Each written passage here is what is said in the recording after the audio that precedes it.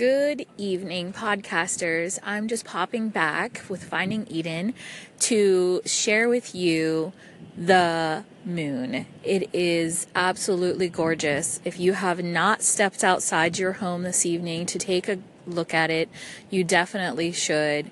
It's totally giving off a positive energy and surrounding the world in light. There's also going to be a lunar eclipse this evening. So if you are on the western side of the United States, you will get to see the full lunar eclipse this evening. Unfortunately, we are on the East Coast, so we will not be able to see the full lunar eclipse. However, I do urge you to step out of your office, step out of your car, step out of your home or wherever you may be, and just take it in.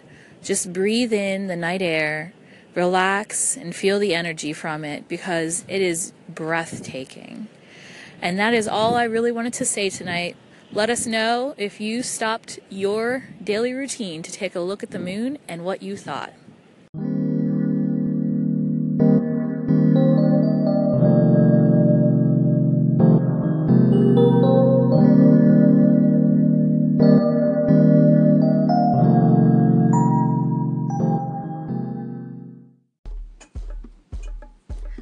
Welcome back to Finding Eden.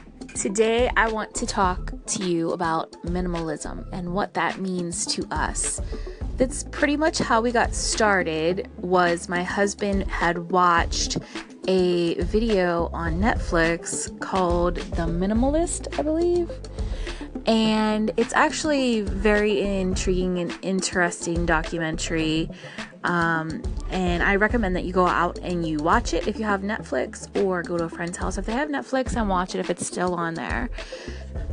And what does minimalist mean? Does that mean that you have to get rid of your favorite set of shoes or the very nice collection of salt and pepper shakers your grandmother kept for years? No, it doesn't. It actually just means that you rid yourself of things, objects that really don't mean anything to you, like the toaster oven that's sitting in the back of the cupboard and hasn't been touched for years and literally has a layer of dust on it. Or maybe a pair of pants from when you were 17 that you thought you might fit into again, but it's probably never going to happen. Those things that really don't mean anything to you, that just sit around and take up space. Not only do they take up space, but they take up energy in your world. They take up your mind's energy because you dwell on these things thinking that someday that you're going to do them or use them or whatever it may be, the object in question. So minimalism isn't about ridding your life of your favorite things, but making room for things that are more important, like making memories, bonding with family, or gaining more of a collection that is already really important to you. So how we got started on that was basically watching that video, and then we just started going through things.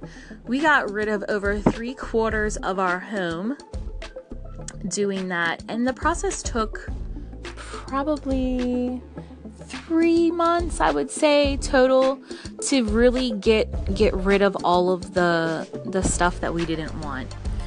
My husband and I actually had many talks about minimalism before we followed through with it.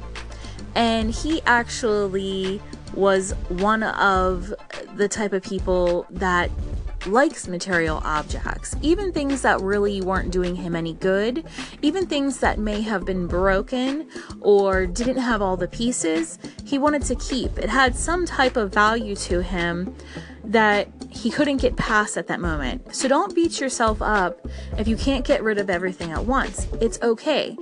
Minimalism and being a minimalist does not mean that you have to literally go through your house, put everything in a cardboard box, and throw it all away.